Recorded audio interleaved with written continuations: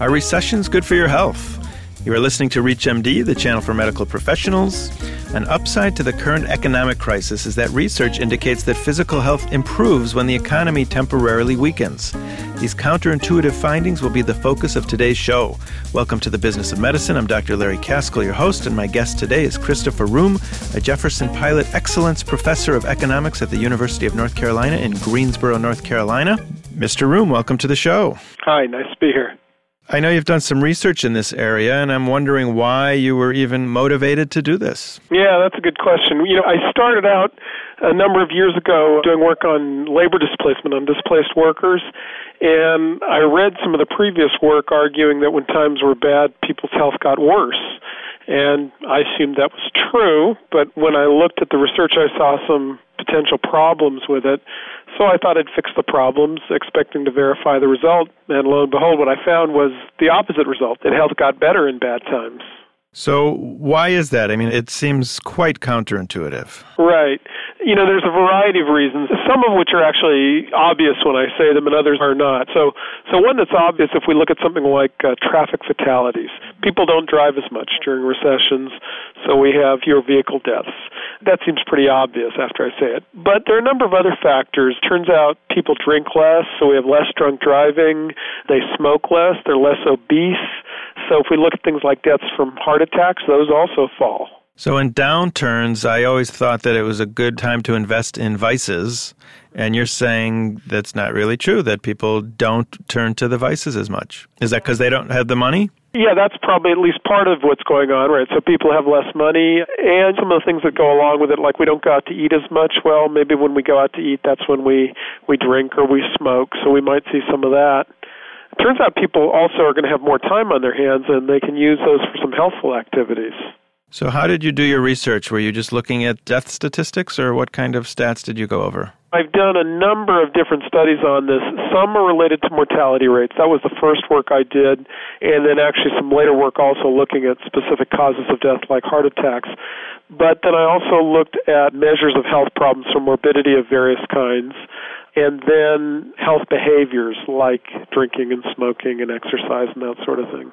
Are there any things that get worse during economic downtimes? Yes. I draw a distinction between physical and mental health. So I tell people we're healthier, but we're not happier. If you look at suicides actually increase. And then mental health measures are harder to find in a large survey. But to the extent we have them, mental health seems to also get worse. And what happens during an economic expansion? Does the converse play true? Does our health get worse? Yes, our health gets worse. And one limitation in this work right now is that the effects are actually assumed to be symmetrical. That is, what happens in a good time is just the opposite of what happens in a bad time. And, one area that would be nice to take this work in the future would be to allow for asymmetrical effects. The effects might not be just in the opposite direction, but that research hasn't been done yet. Have you had a chance, or has anyone looked at other countries that have gone through expansions and downturns, and does the same play true, let's say, for China? Let's see. I'm trying to think of if I've seen work for China. I'm not sure about China.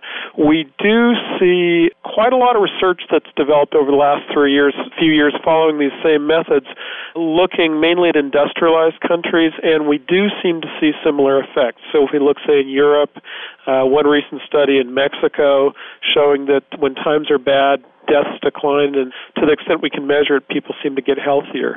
We know a lot less about what goes on in less highly industrialized countries, and the effects could well be different. Should I tell my patients when they lose their job that that's a good thing, that they should be glad their health's going to improve? No, I would say definitely not. What I would say is take the opportunity, if you have some extra time on your hands, use it productively. So, cook better meals, get better exercise. But on the other side, I'd say tell your patients that, have that great opportunity and they're working really hard. Well, this is great, but watch out. You need to take some proactive steps to make sure these negative things don't happen.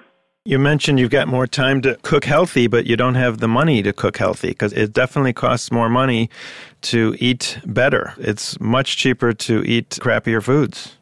That's partly true. So some things like, produce is quite expensive. A lot of healthy food is not particularly expensive. Legumes, they're not particularly expensive. The other thing I'd point out is almost anything you eat at home, well, I should say for the typical individual, what they eat at home tends to be healthier than what they eat out. And certainly eating out is, one of the most expensive things of all. If you've just tuned in, you're listening to The Business of Medicine on ReachMD XM160, the channel for medical professionals. I'm Dr. Larry Kaskel, your host, and I'm talking with Christopher Room, a Jefferson Pilot Excellence Professor of Economics at the University of North Carolina in Greensboro, North Carolina.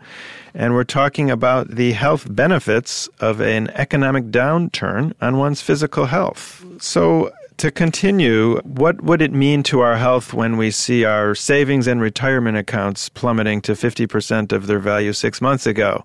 Is that something that is good for our physical health, but not necessarily our mental health?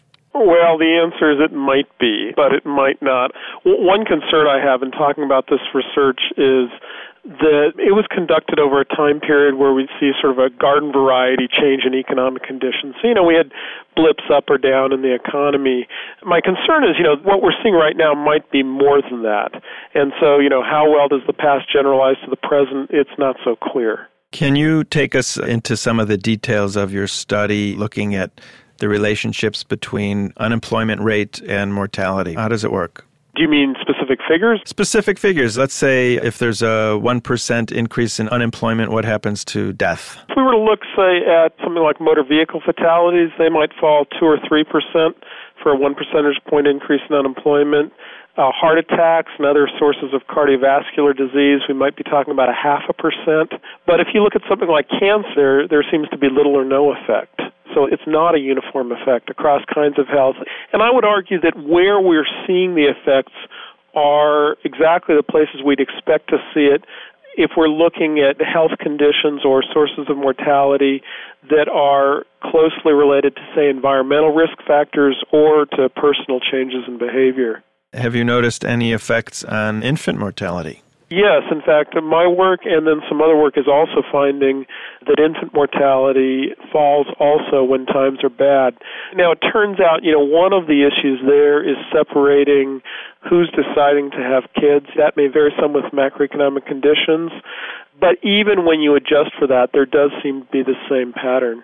Did you look at all at what happens in the doctor's office? I would think that when there's a recession or a downturn, people are not doing routine medical care. They're avoiding screening tests. Did you look at any of that? Yeah, and you're exactly right. I mean, both those happen. So if we look at routine medical care or dental care, screening tests, all of those kinds of things, they're declining when times are bad. And that makes sense because we have less money. We might have less health insurance. What it suggests is that either, at least in the short run, those effects are more than balanced out by, say, the healthier lifestyles, or it could just be those things take a longer period of time to have an effect. Interestingly, if we look at factors such as treatments for heart attacks, we actually don't find the same pattern, and I'm not exactly sure why, but when times are bad, there's actually likely to be more treatment, say, for your heart attacks. Now, what might be going on is there you're talking about something that's really non-discretionary. You have a heart attack, you go to the emergency department, and they treat you, and money doesn't really come into it, so perhaps that's what's going on there. Did you look at all at illicit drug usage in downturns, alcohol-related deaths, marijuana, accidents, heroin overdosage, anything like that? I've looked at alcohol, but I haven't looked at any illegal drugs.